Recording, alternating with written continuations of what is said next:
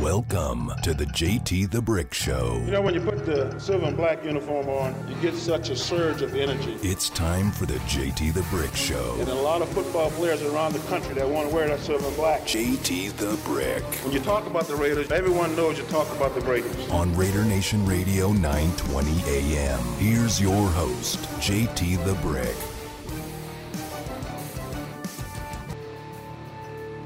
JT with you as we kick off, and we are ready to go on Raider Nation Radio on a Monday on what is a big week, big weekend. I was out at NASCAR.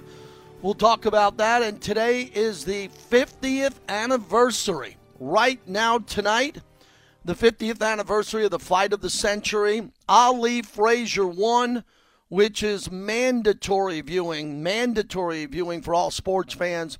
We have a guest who was ringside at that fight working for Howard Cosell. We'll tell you about that in a little while of the show. And Raider Nation, it's kind of go time. It's go time with the off season. I think the month of February coming to an end. And now that we're here through the first week plus of March, we're here on March 8th.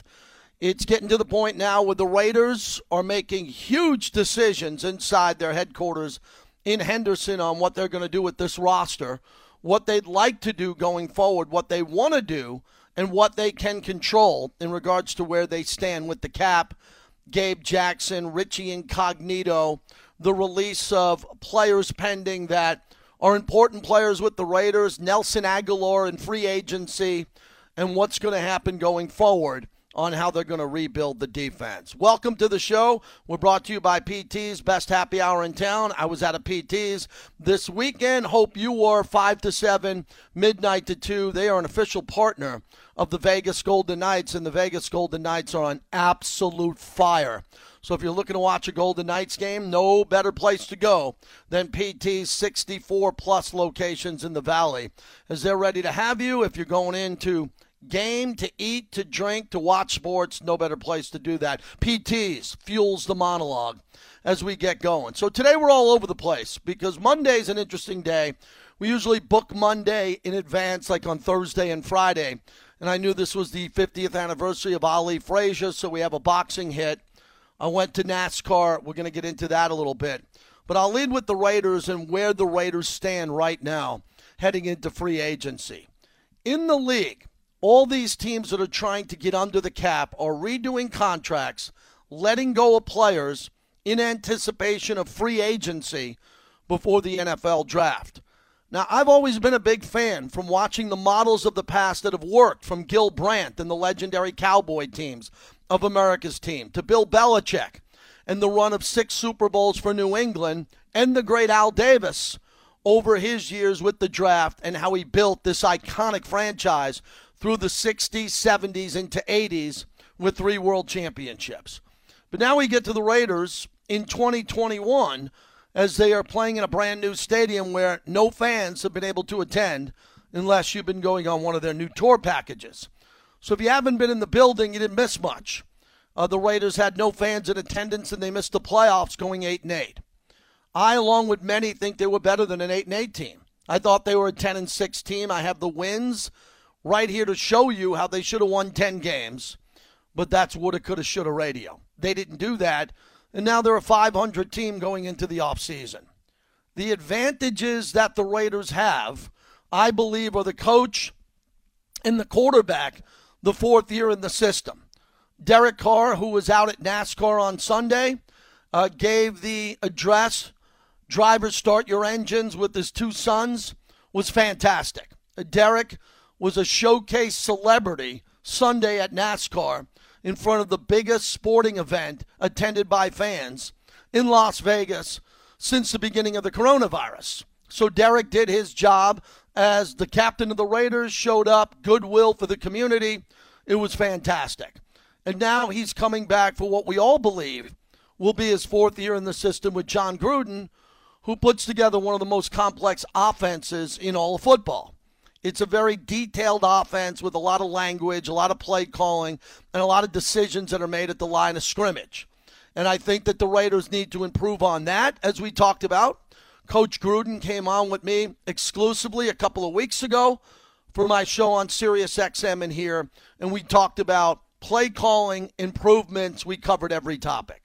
So we're all assuming that Coach Gruden is going to be adding more for Derek Carr this year, and Derek Carr is going to be able to handle everything that's put in front of him by John Gruden and this offensive staff.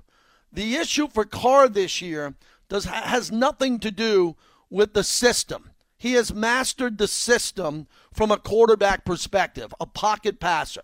He can make all the throws. He's tremendous at the line of scrimmage. He's as good as anybody at the line of scrimmage and seeing what's in front of him.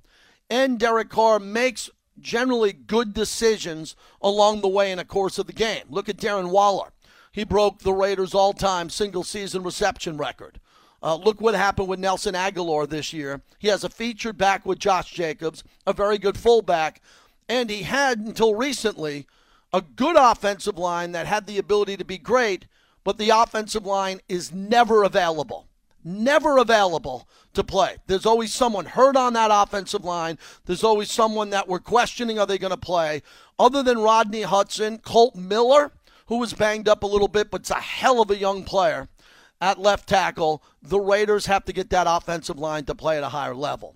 But the key with Derek going forward this year is his ability to run more. And how is he going to run more?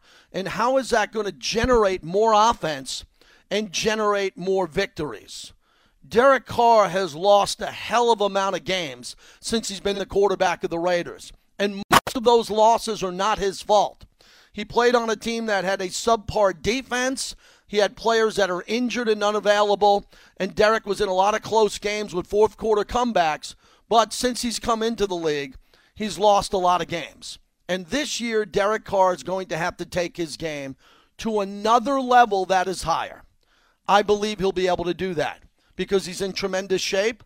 He's in the beginning of the prime of his career. That should last another 6 or 7 seasons. But the question remains, will he have 6 or 7 seasons left in Las Vegas? Or is this a final year, depending on how he structures his contract? And if the Raiders restructure his contract to be here long term, or are the Raiders giving him one more year to prove that he can win here?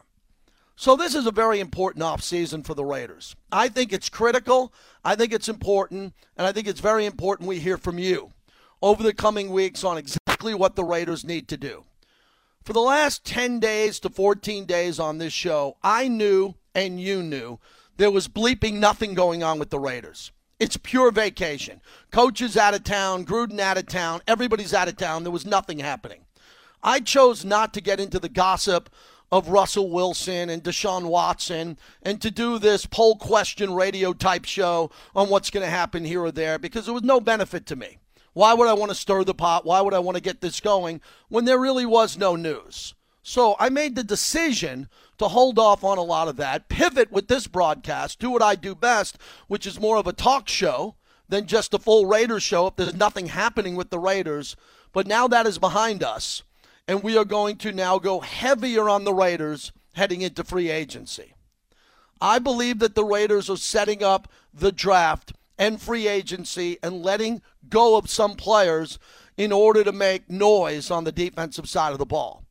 I believe that the Raiders will either package picks to trade to get a defensive starter, which I've said for weeks on this show, or the Raiders will find a way to trade away draft picks and make a decision either to move up the draft board or to move down the draft board to try to get better players that can instantly start on this team. I don't have a lot of confidence where they're selecting in the first round and where they are after that they're going to get a lot of impact players that can come in and start.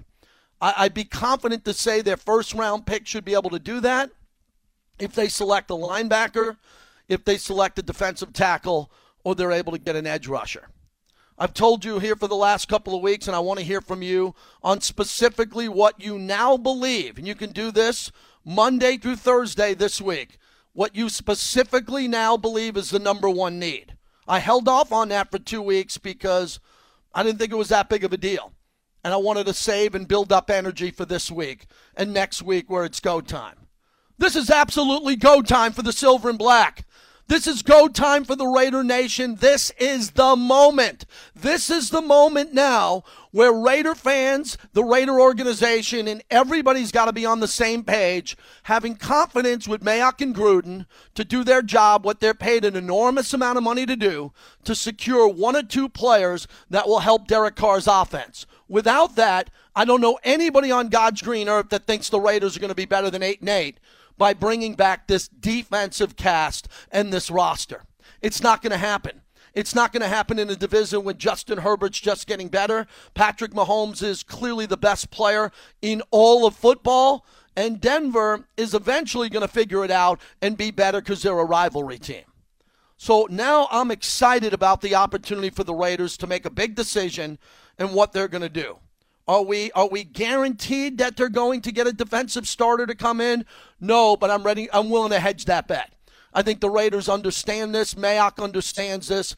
This is a Mark Davis, John Gruden, Mayock decision on if this team wants to go forward and have an impactful player now that can help the team off the edge or at the linebacker or free safety position that can make this team better coming into Gus Bradley's first year as the defensive coordinator.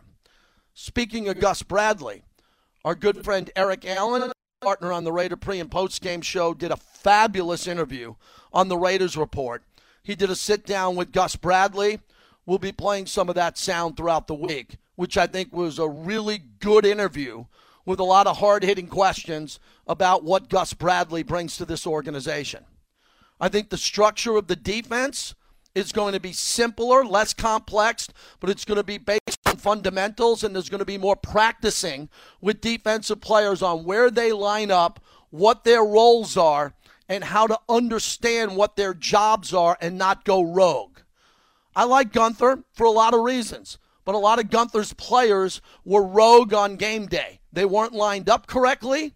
They took too many chances, and they got burned as much as any defense that I've seen in modern Raider history. That should not happen with the principles of what Gus Bradley brings to the Silver and Black. His track record as a head coach in Jacksonville, his ability to work with the secondary as an original architect of the Legion of Boom, LOB, and his ability to work with linebackers going back to Tampa with the linebacker coach, and his ability to really understand all phases of the defense from the back to the front, from the front to the back, and how to have these players more prepared on game day. Well, look, Gus Bradley can't make a player catch a ball if it hits him in the hands. Gus Bradley can't help someone if they're isolated, but he can teach better techniques.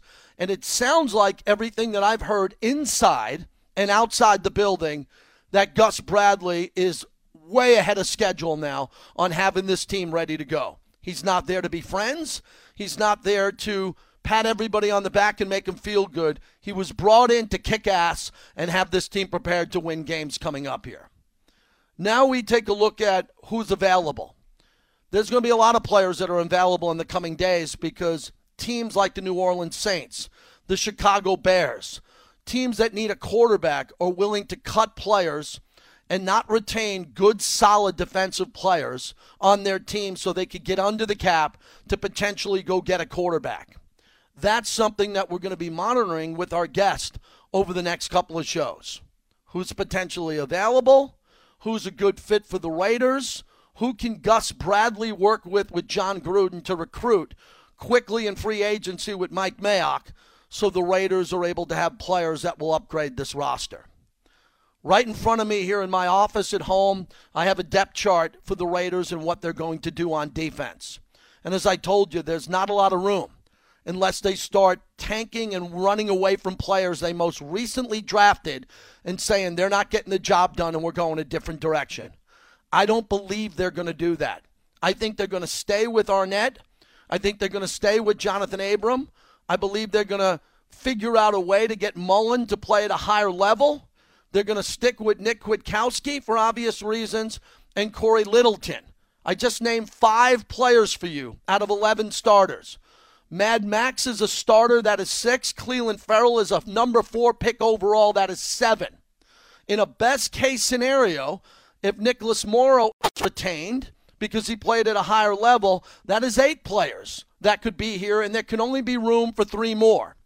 That would lead us to another linebacker, a defensive tackle, an edge rusher, and obviously a starting safety, because the Raiders cannot roll these safeties out week one and count on competing in the NFL with the safeties that they have, because they're just too inexperienced or they're not good enough to play consistently at this level.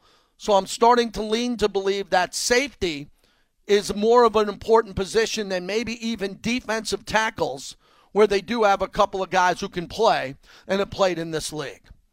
So that's part of the monologue as we open up the show. I'm asking you if you can specifically tell me this week, which I haven't asked you in the last couple of weeks, who's your guy? Who are you keeping? Who do you want out? Who do you believe should be cut for salary cap purposes? Who would you like to see stay? Who are you most worried about losing right now today? Who's the one player, after hearing about Incognito and Gabe Jackson, as we debate Trent Brown back and forth, we've been doing that for a while, who's the one player you do not want to lose at any cost? It could be Nelson Aguilar, who turned out to be a very good addition for Derek Carr, and the type of player that Carr has done such a good job with. You don't want to break someone new in at that position, along with Henry Ruggs, and a player I think in Hunter Renfrow who could be a star in this league, along with Darren Waller, who I got it right last year and told you do not treat him like a tight end. Treat him like a wide receiver. And guess what? He broke Tim Brown's wide receiver reception record, because he was treated like a wide receiver and not a blocking tight end. And he's one of the best value weapons in all of football, and is eventually going to get paid at some point. So we open up the show, and we're looking to hear from the best of the Raider Nation on what direction you think the Raiders are going to go in. We got a lot of guests lined up this week. We're going to pop in and out on various sports, and we'll go in all those different directions. 702-365-9200 at JT The Brick on Twitter and Facebook if you're ready to roll. And again, the show started 15 minutes ago. It shouldn't take another 15 to get you to answer that question and get you engaged on this, especially if you want the Raiders to win. Very focused, very important shows this week as we're closer to free agency and the draft right around the corner. Quickly, let's move on to the Vegas Golden Knights, who I believe is the best team in all the NHL. I think they are the deepest team offensively in the NHL, and I think they're playing great hockey right now as they wait for the return of Robin Lehner. But in the meantime, they've been getting great goaltending, obviously from Marc-Andre Fleury, who's at a different level. The games against San Jose have been unbelievable. The overtime goal by Pacioretty Friday, then the Saturday game where they came up. And Alex Tuck was on the show with us last week, and since he's been on with us, he's been red hot. Here was the second goal Saturday. Flips it into the corner. Pacioretty, near side, centered, rattles around in front, knocked to loose, and now Tuck scores! Backhander from Tuck. Relentless pressure for the Knights around the net. Knights lead 3-0 with just over 3 minutes to go in the second. Yeah, that's Dan Duver on the call. They are just elected, and that's a big rivalry game with San Jose. You know, the Golden Knights have rivalries now with St. Louis, Colorado, San Jose. Fortunately, their natural rivalries of the LA Kings and the Anaheim Ducks, they're not very good teams, so they don't have to worry about it. Those teams are looking up at the Golden Knights. For Peter DeBoer, he's excited. He used to be the head coach in San Jose, and he's proud that his new team in Vegas here steps up for those big ones. You know, I think when you have people like that on each team and the history that they have, I think regardless of where the season standings are, the games get emotional at ice level, and you know, those verbal wars usually drag guys into battles, and that usually carries into the play. Yeah, it does. I think there was a lot of verbal talking in that game. You know, Vegas is just big. When you put Mark Stone and Alex Tuck out there, they got guys who can fight. And Reese, they got guys who can fight. They got guys who can handle getting hit, and they dish out a lot. They got everything. They got snipers. They got smaller guys like Marchessault and Carlson who can score, and then they have bigger goal scorers who are tough to move around, and they're really tough. More from DeBoer on the results of those games with San Jose. I really liked our game tonight. I thought last game we obviously took too many penalties. The special teams really took us out of our flow. I think it was an emphasis tonight to try and play 5-on-5, stay out of the box, and we did that right till the end of the game. We're going to stay with the Golden Knights a lot on this show over the coming months because I believe this is a Stanley Cup championship team. And when you get an opportunity to cover a team that can win a Stanley Cup in the city that you live in, we are all over this, and we won't apologize to anybody. Love the Golden Knights, what they do for us, how many of our listeners are passionate about it, and we'd like to hear some listeners talk about the Golden Knights here from time to time. It helps out with the show. Quickly, I'll move on to NASCAR. I'll have more to say later on this hour and next hour. It was just great to be out at the Speedway and to see that many fans there. I thought that there should have been more fans. Ed Graney wrote a cover story today. The cover story, I sat with Ed in the press box yesterday. Race deserved more fans in the stands at the Las Vegas Motor Speedway. He's totally right about that. There should have been more fans there. I walked up and down the grandstands, took some cool videos, and had a great time there yesterday. But I think Vegas dropped the ball on this because the Motor Speedway ran beautiful protocol, and they could have fit 50,000 people in there. Not a problem at all. And they could have did it safely. But we're trying to get out of this pandemic. And this is a big week this week in Vegas because of obvious reasons. We got these conference tournaments in college basketball, and we got some big things happening here. So this is a very important week in Vegas for Vegas to provide a safe atmosphere for teams to fly in, stay in hotels, not have a COVID outbreak, and put on these tournaments. And I don't think there's a better city that cares more about that than Vegas. So this is a critical week as we're coming up on what is a one-year anniversary of the pandemic shutting down this city and shutting down sports. 702-365-9200. Brooklyn Raider. Start us off on Raider Nation Radio. How are you? I'm doing good, JT. How are you? Doing real well. What's on your mind? I'd like to talk about the free safety position, but not necessarily free safety one, because we don't know what's going to happen with that. Richard Sherman might come in. LaMarcus Joyner might be moved back to that position. I want to talk about the depth in that area a little bit. And I think we bring back, not Demarius Randall, who was ahead of Jeff Heath as free safety too. I think we bring back Jeff Heath. He was able to do some good stuff over the year. And I think it's finally time that we walk away from Eric Harris, and it really pains me because I love the guy as a player. I love the guy's work ethic. You know, every account I've heard, he's a real Gruden grinder. Yeah. But that doesn't really mean much at the end of the day if he can't put anything on the field.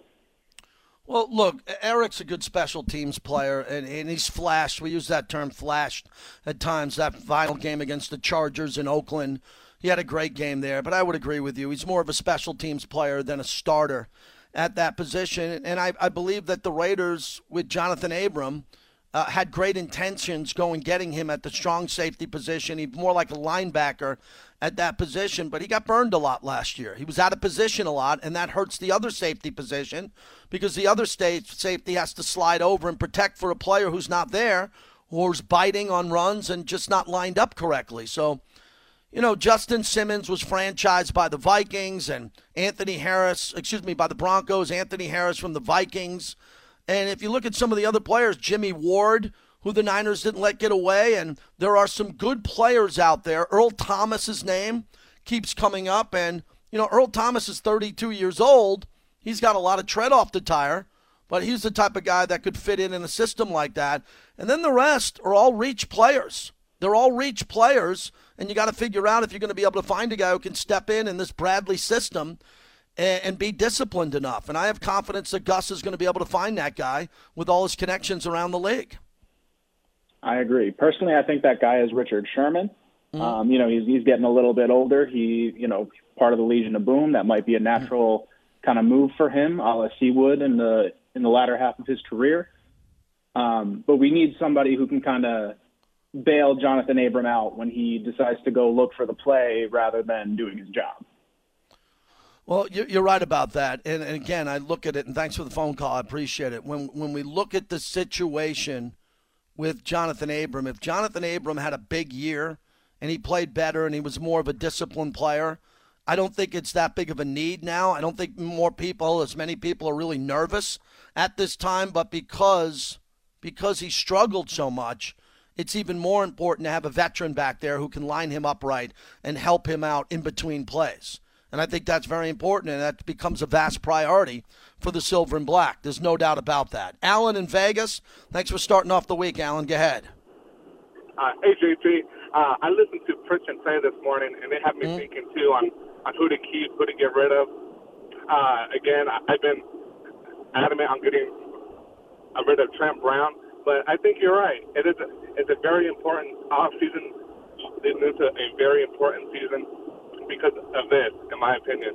I think with Mark Davis, he built that brand new stadium, built a brand new training facility. He does not want to go into December not being in playoff contention. And seeing us cutting Richie, cutting Jackson, I would bring those guys back. I would re-sign Aguilar and try to keep the offense as intact as possible because Derek's contract is coming up. I'm sure he'll want to get paid. Josh Jacobs, he'll want that new contract. And then on defense, Matt Mason, he wants the new money too. And if Steve Farrell can step it up, he'll want to get paid. And, if they cannot get it done this offseason, I just kind of wonder if Mark Davis will start to reconsider his thoughts on John Gruden. Yeah, I don't think that Mark, I appreciate the call. I don't think that Mark is looking at John Gruden, and the Raiders have shown improvement in a lot of aspects since John Gruden has taken over. In this last COVID year, the team was decimated by COVID, and there were a lot of issues there with the Raiders there overall. But, John Gruden had the offense. That's what he is. He's an offensive head coach, and he had the offense playing at a very high level. Now the question becomes, can he take that offense to a higher level, which I believe he can. I think this offense did a lot without Renfrow having a breakout year in Ruggs as a rookie. And I think they're only going to get better here offensively and maybe another back to help out Josh Jacobs. The question is, can John Gruden get help from the defensive side of the ball to put his offense in a better position? And as we've talked about with Coach, and I'll do it the next time we have him on. I interviewed him 18 times this past year. He's a guy who is very critical of himself when the team doesn't play well. And he's had an off season now where I think he's reflected on some of the play calling, some of the red zone offensive play calling, and Derek and him got to get on the same page with all of that.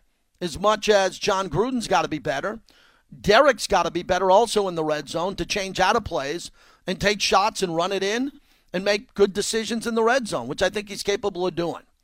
So there's a lot of things that have to happen here, but I'm just doing a 2-hour show here every day. I'm trying to go balls out on getting this defense up to speed.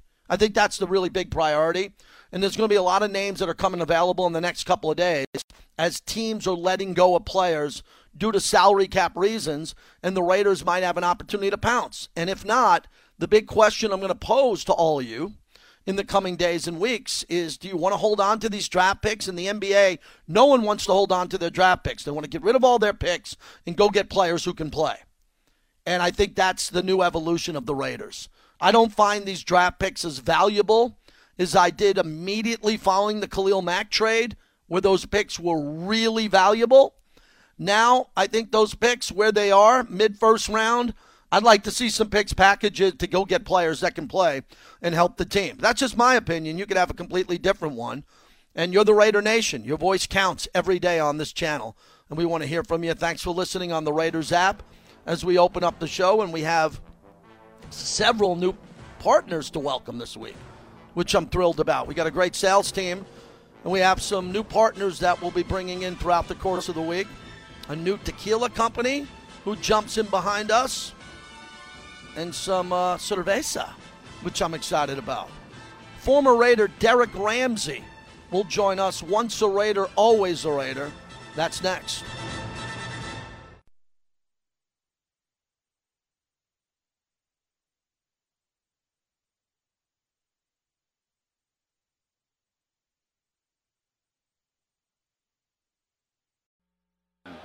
Out of the end zone, the very back of it. A beautiful booming kick. Drives Renfrow back to the Raiders' 40. Upfield 40. Midfield. Now he cuts to the right. Another penalty flag on the return. 30, 25, 20. And he's going to be into the end zone. Touchdown, but I'm afraid it's coming back. JT back with you on Raider Nation Radio. Once a Raider, always a Raider. Former Raider, world champion Derek Ramsey kind enough to join us, the former tight end, special teams, former college quarterback. Derek, good to talk to you again. How you been? I'm doing great. How you doing, my friend?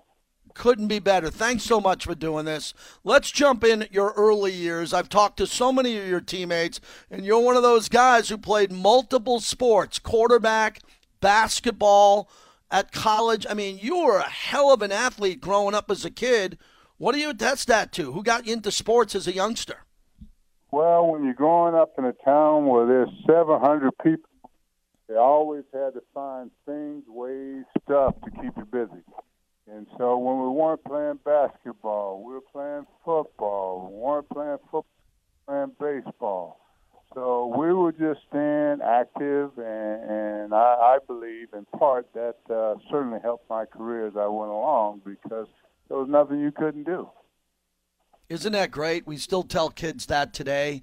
You know, we're in a video game generation now, and kids need to be outside more. That, Derek, you were one of those kids where you probably went out when the sun came up and came back for dinner when the sun set and played sports all day, right? That is exactly right. That is exactly right, and it's something that, of course, we all cherish as kids, and it also developed that competitive spirit early on. You know, once you get used to winning, you know, as you said, I was a part of that world championship, but prior to that, I'd won 4 state championships in high school, an SEC championship as quarterback at Kentucky. Number 5 ranked Wildcats of Kentucky, the highest ranking ever to this day. And so all that part builds into, you know, the package of Derek Ramsey going to the Oakland Raiders. Derek Ramsey's our guest. Take me back to the 1976 SEC Championship and the Peach Bowl, and you're an All-American, third-team All-American quarterback, first-team All-SEC. Did you think you had the ability? Obviously you did, to play in the NFL at the quarterback position. Why'd you change positions? Well, it wasn't by choice, and let's call it for what is worth. You know, during that time when I got into the league, in 1978, there were 5 of us guys that had our teams in the top 20. And, of course, my team was the highest ranked. There was Dennis Franklin in Michigan. There was Terry LeCount at Florida, Thomas Lott at Oklahoma, Warren Moon at Washington, and Dean something. I can't remember Dean's last name, but over at Oregon. And at that time, if you think back in the NFL, there was maybe 3 African-American quarterbacks at the time. So it just wasn't the in vogue thing to have an African-American quarterback, although the Raiders had drafted a great quarterback back in 1970, Eldridge Dickey out of Tennessee State, rather. And so that just wasn't the thing. You know, Derek, I talked to Warren Moon. He's a friend about this all the time. And I couldn't believe that Warren Moon. Also. Yeah, and Warren Moon was such a brilliant player, and the fact that he had to go to Canada after what he did at in the Pac-8 at the time, and then to have to wait that long and be that successful, because where he was winning Grey Cups on top of it, and then to come back and have people believe the racial element of playing quarterback with you as a kid growing up, and you being able to stay focused and make it to the NFL and 2 Super Bowls with the Raiders. That had to mold you and give you an edge, didn't it? Absolutely, you would think. But even with Warren, and as I mentioned, Warren was in my class. Well, Seattle wanted him to play defensive back. Right. Okay. And Warren, you know, yes, as you mentioned, he won all those incredible Grey Cups up there. But had Warren's head coach not gotten a Houston job, I don't know if we would have ever seen the likes of Warren Moon in the NFL. Mm-hmm. Yeah, I agree. Know, there were some guys, one of my very good friends, and I was close to being a Hamilton Tiger Cat. We just couldn't work the finances out, but I certainly was headed there. I mean, I wanted to play quarterback. That's all I had played all of my life. That's what I knew. I knew how to win. I knew how to get things done. But, you know, the Raiders was not a bad second alternative. Absolutely. Tell me about that alternative. Give me an Al Davis story on how he found you. You're a super gifted athlete at quarterback and tight end. I'm sure Mr. Davis loved your strength and your speed and how you led in college and in high school. Talk about the relationship and how you became a Raider. There was a lot of conversation before the draft, and now a lot of the NFL people knew that I wanted to play quarterback, and so the word had kind of gotten out there. 3 days before the draft, I thought I was going to Pittsburgh. Pittsburgh had called me and told me they were going to draft me in the second round, but they had to have assurances that if I did, that if quarterback couldn't work out, I wouldn't object to playing another position. Well, of course. I mean, I want to be a part of a winning team and a winning organization. And so that word got around more that I wanted to play quarterback and I wasn't going to do anything other than that. And so as you would have it, we get to the fifth round. I'm still sitting by the phone, and I get a call from the Raiders, and what is his name? I can see his face. God dang it. He had called me and said, Ron Wolf? we're looking at – no, it wasn't Ron Wolf. It was one of the scouts that I had met when he came back to Kentucky for a couple of our games to see me play. And he said, I talked to Mr. Davis, and he said that if you're certain that you will give another position an opportunity, we're going to draft you. But we're not sure who we're going to play quarterback. We're going to draft you as an athlete. And so I said, hey, man, I just want to play at the NFL.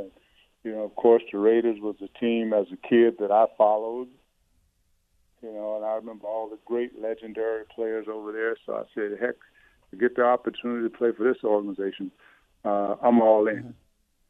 And so when I got there, we had a few negotiating hang-ups. I was negotiating my own contract with one of my dear friends, Steve Artmeyer, who was on the other side, who was in player personnel at the time.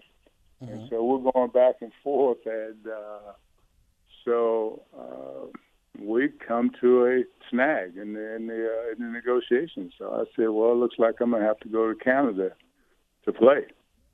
And he says, well, I need to go tell Mr. Davis your decision. I said, that's fine. And I hadn't met him at that point. And so he comes down the hall and he says, I just want to welcome you, kid, to the Oakland Raiders. And I understand that you're considering going to Canada. I said, well, Mr. Davis, that's not where I want to go, but, it's a financial decision, and I'm looking to make the best financial decision for myself. And he said, well, when we drafted you, we had assurances from you that you would not go to Canada. You were going to play for our organization. I said, well, that's what I want. But, again, the monies are dictating differently.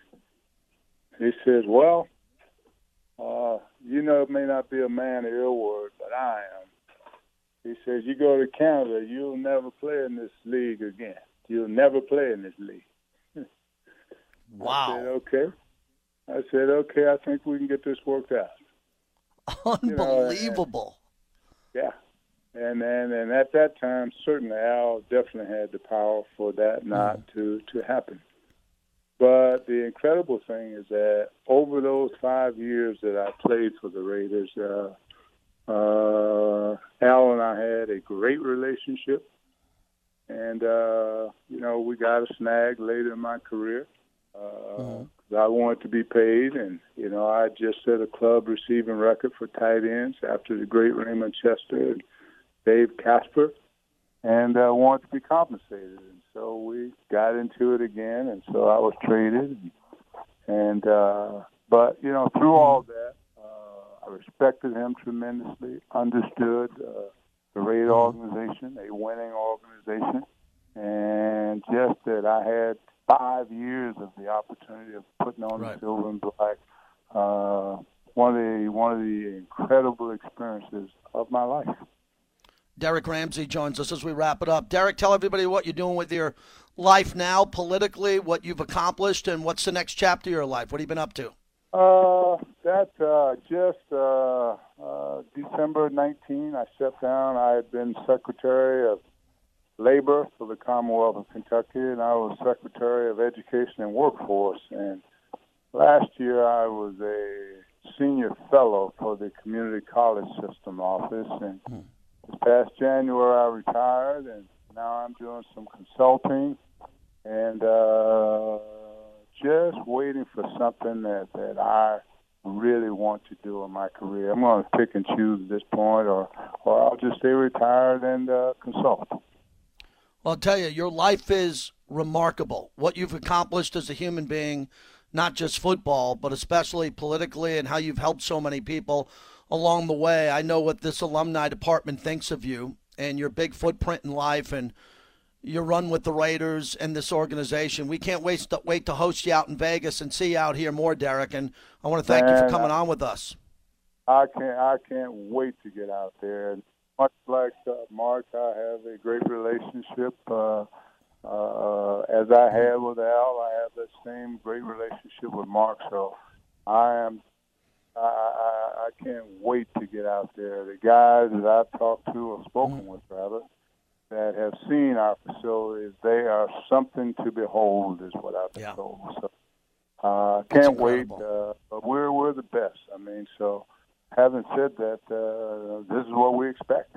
That's what we've become accustomed to by being affiliated with the Raiders organization. Well, thank you, sir. Thank you, Derek. We'll talk longer down the road when we have more time. Can't wait to see you out here. Thanks for making time for us. Look forward to it, my friend. You got it. Derek Ramsey. Wow, what a life. What a career. Former college quarterback, couldn't play quarterback in the NFL, comes to the Raiders, wins 2 Super Bowls, was a brilliant tight end. He mentioned Raymond Chester. Next time I'll do a deeper dive on his relationship with Raymond Chester and the impact that they both had on each other's life. When we come back, more of our NASCAR experience yesterday. What'd you think of the NBA All-Star game last night? Did you watch it? Did you look at it? Did you see it? Man, it gets more and more bizarre every year. When I'm talking X's and O's, I'm talking Remy Martin. Team Up for Excellence, Remy Cointreau. When I'm talking silver and black, or we're talking to legends like that, it's with the Remy Martin cocktail. More of the JT the Brick Show on a Monday.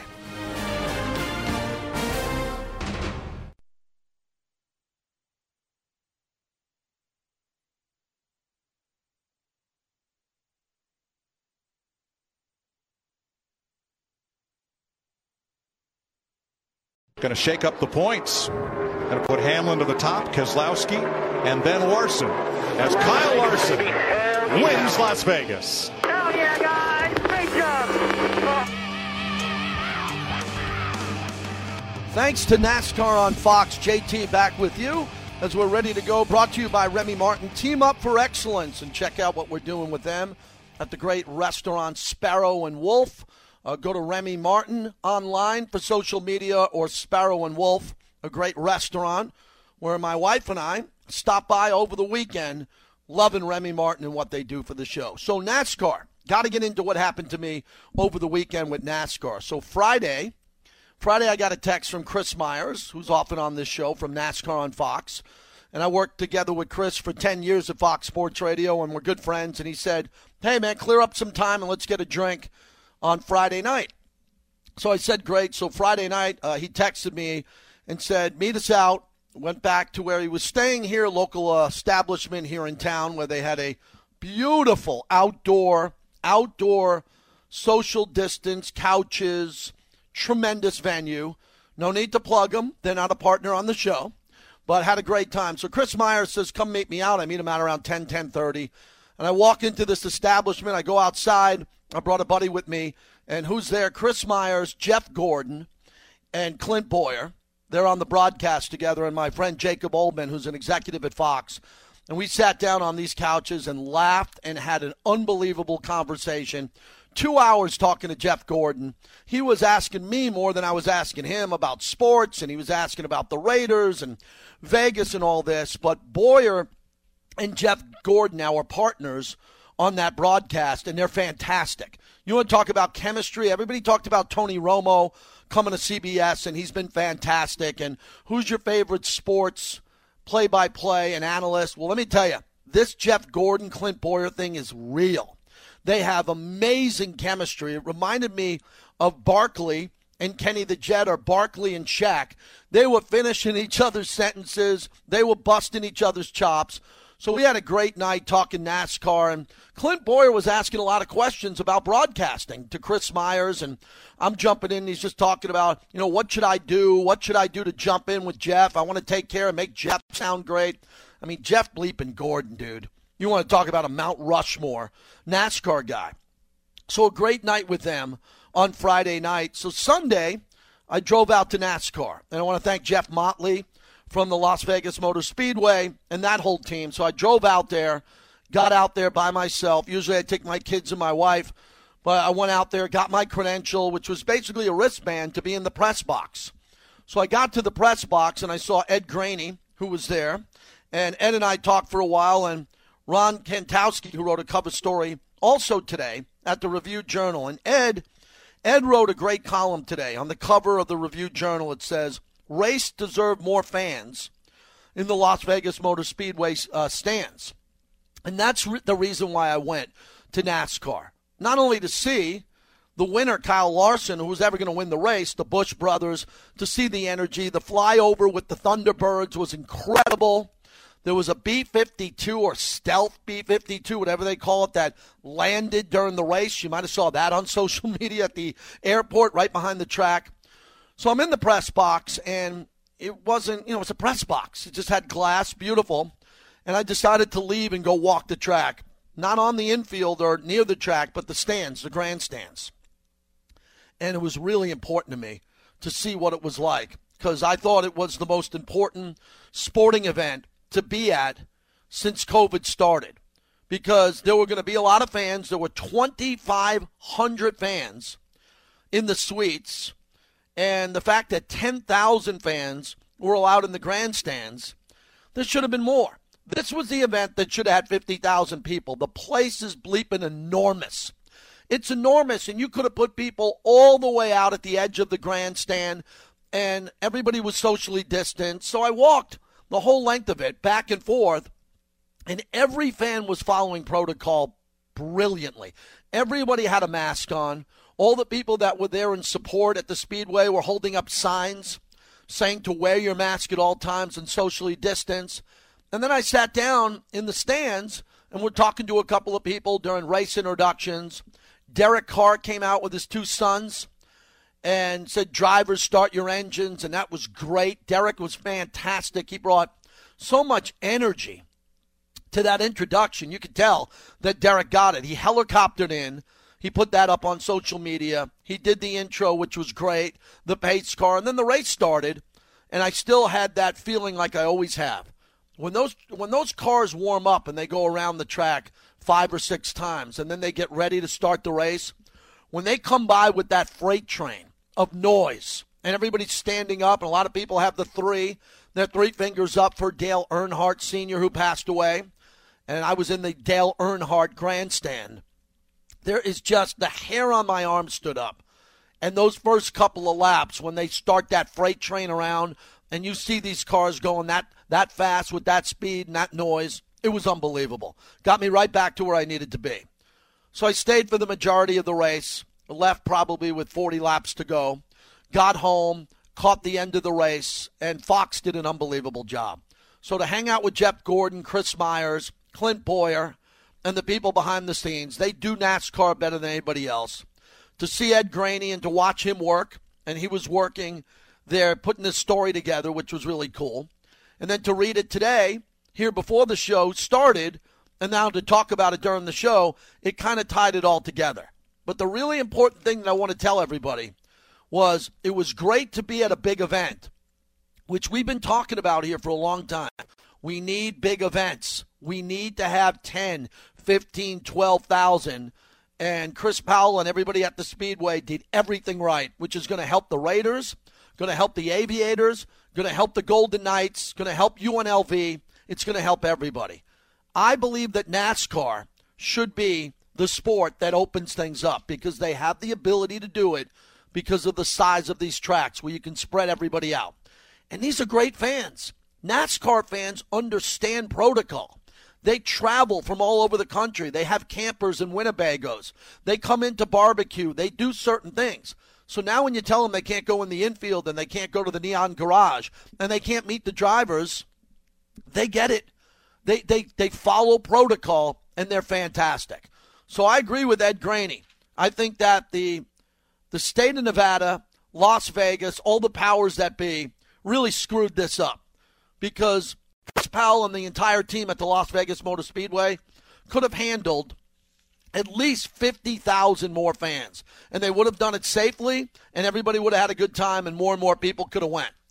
But that's neither here nor there now. We got to get ready for the next race. And what will happen, as Ed Graney pointed out, for this, Governor Sisolak approved up to 20% capacity to start, but the Southern Nevada Health District countered with 15%. The problem is that not all venues are equal in scope. Also, some are outside as opposed to inside. I thought they really blew it. The Southern Nevada Health District that said 15% for outdoors at NASCAR, give me a break. I mean, think outside the box and do the right thing because now we have to wait all the way from the beginning of March all the way to September to have another event here. And I'm hoping that you'll all have your vaccine by then, you'll all be ready to go, and that next event will be sold out. And they can't cap it at 70 or 80%. Give me a break.